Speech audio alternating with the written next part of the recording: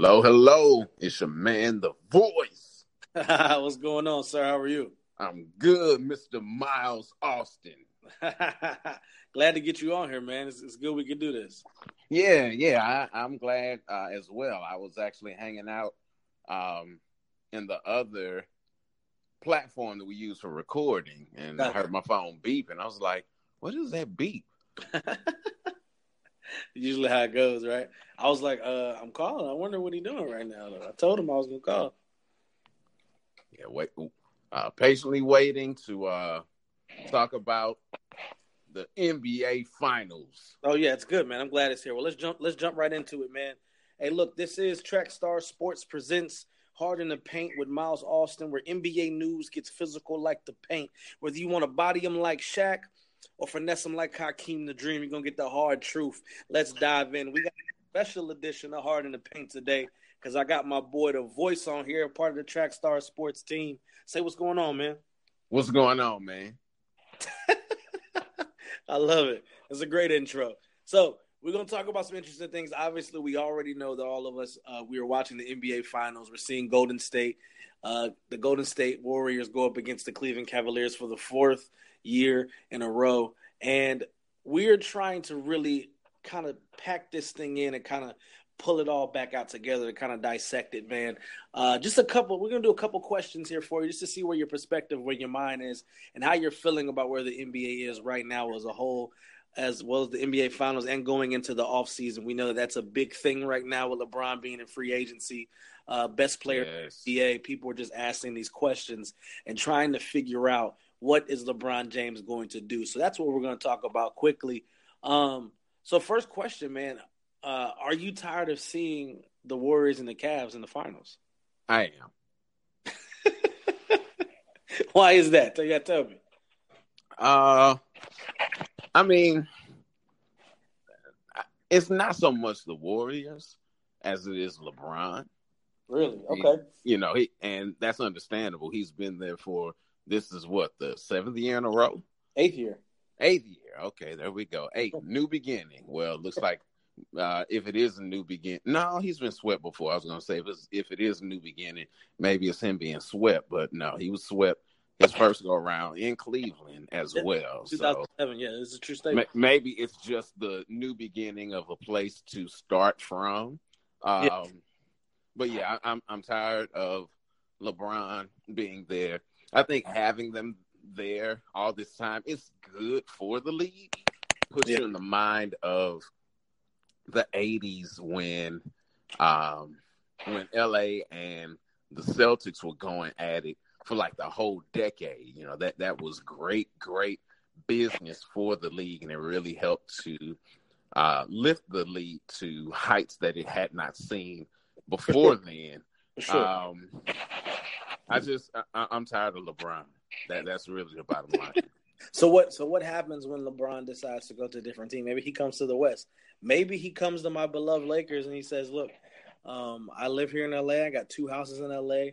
I got business ventures all out here in Los Angeles. So what happens when he goes to the Lakers and they're playing in the playoffs and they got to go up against Golden State? Do you still feel the same way about LeBron James that you do now? Yeah, because then I know he won't be in the finals because he won't get past Golden State. So then you're happy. Right. Okay. So Houston, LA, fine with me. So what is it about LeBron that has you hating on my guy so much, man? What's up? Plain and simple. Well, I'll put it like this. Let me give my history with LeBron James. When he came into the league, he played his first game and dropped 20 on my Western squad at that time, which is the Sacramento Kings. Yeah, I was like, this boy, he might be the truth. He might really do the thing. Remember that game.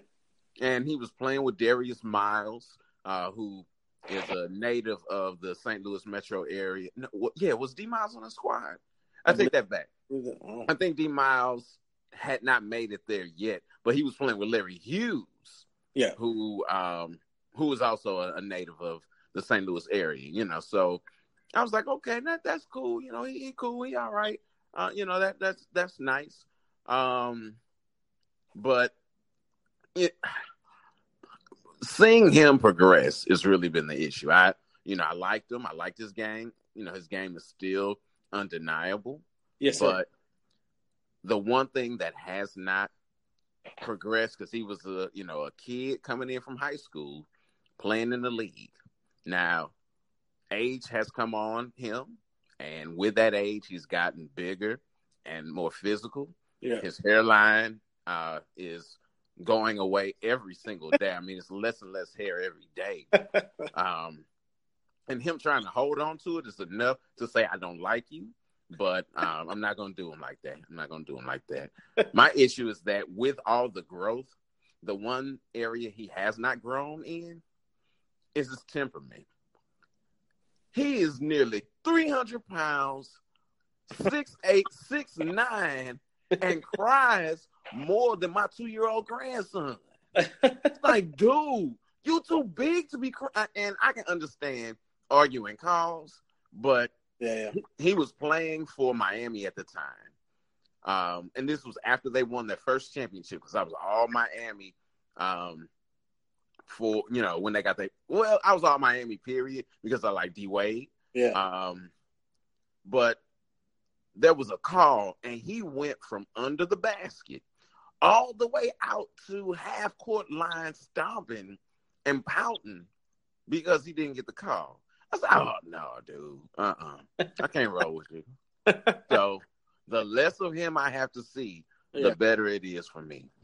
Well, understood. I can definitely see your point of view and your perspective. You definitely have people who are on that side with you and agree with your statements.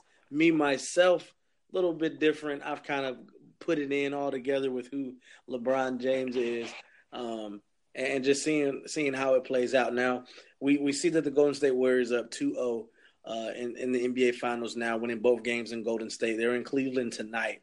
Who wins, man? I think that Cleveland pulls it out, but then, I mean, Golden State's going to get at least one game.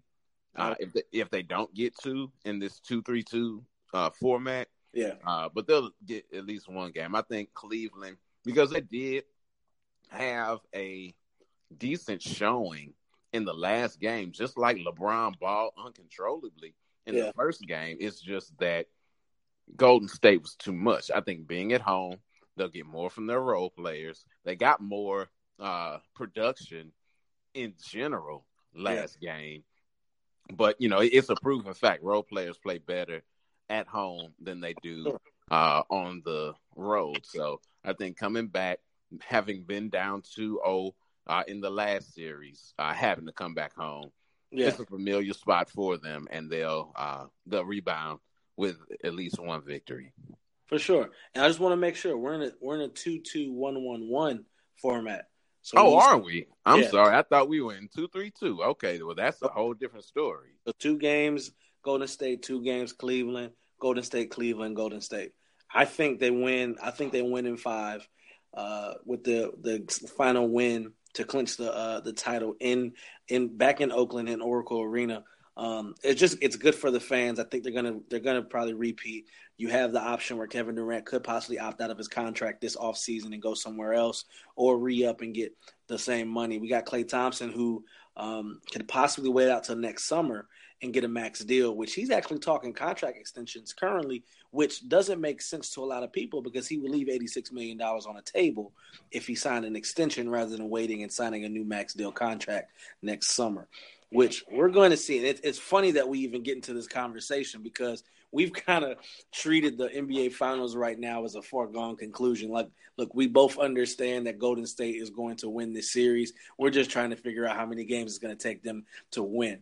LeBron James is an amazing person, amazing basketball player. Number 1 in the league. We know he's the best in the league, but this team that's constructed of Steph Curry, Draymond Green, Kevin Durant, Klay Thompson, Iggy, you got people who are coming off the bench who are solid people. Jordan Bell has been a good piece this year.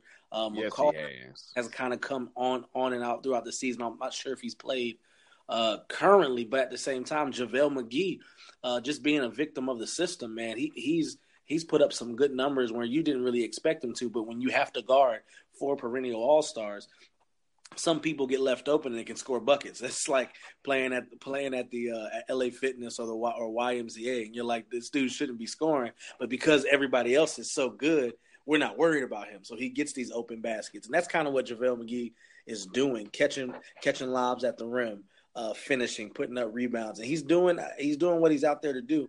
I think we're going to see a different team because tonight with the Cavs back in Cleveland, they have Rodney Hood who gets some playing time. Now, the first 2 games, he hasn't played in the finals, and I think that's more so of just nerves, understanding, and playing with LeBron James. I really don't understand it. I don't really think any basketball player is big enough to be like, oh, I'm nervous, I'm not what I'm going to do. That's just a competitor in me. But at the same time, it seems as if the new people being in the finals, never being there before, it being a familiar stage for LeBron James, it seems to be a little bit overwhelming for the roster that he has. Do you believe that the roster that he has right now is what's going to ultimately push him out of Cleveland?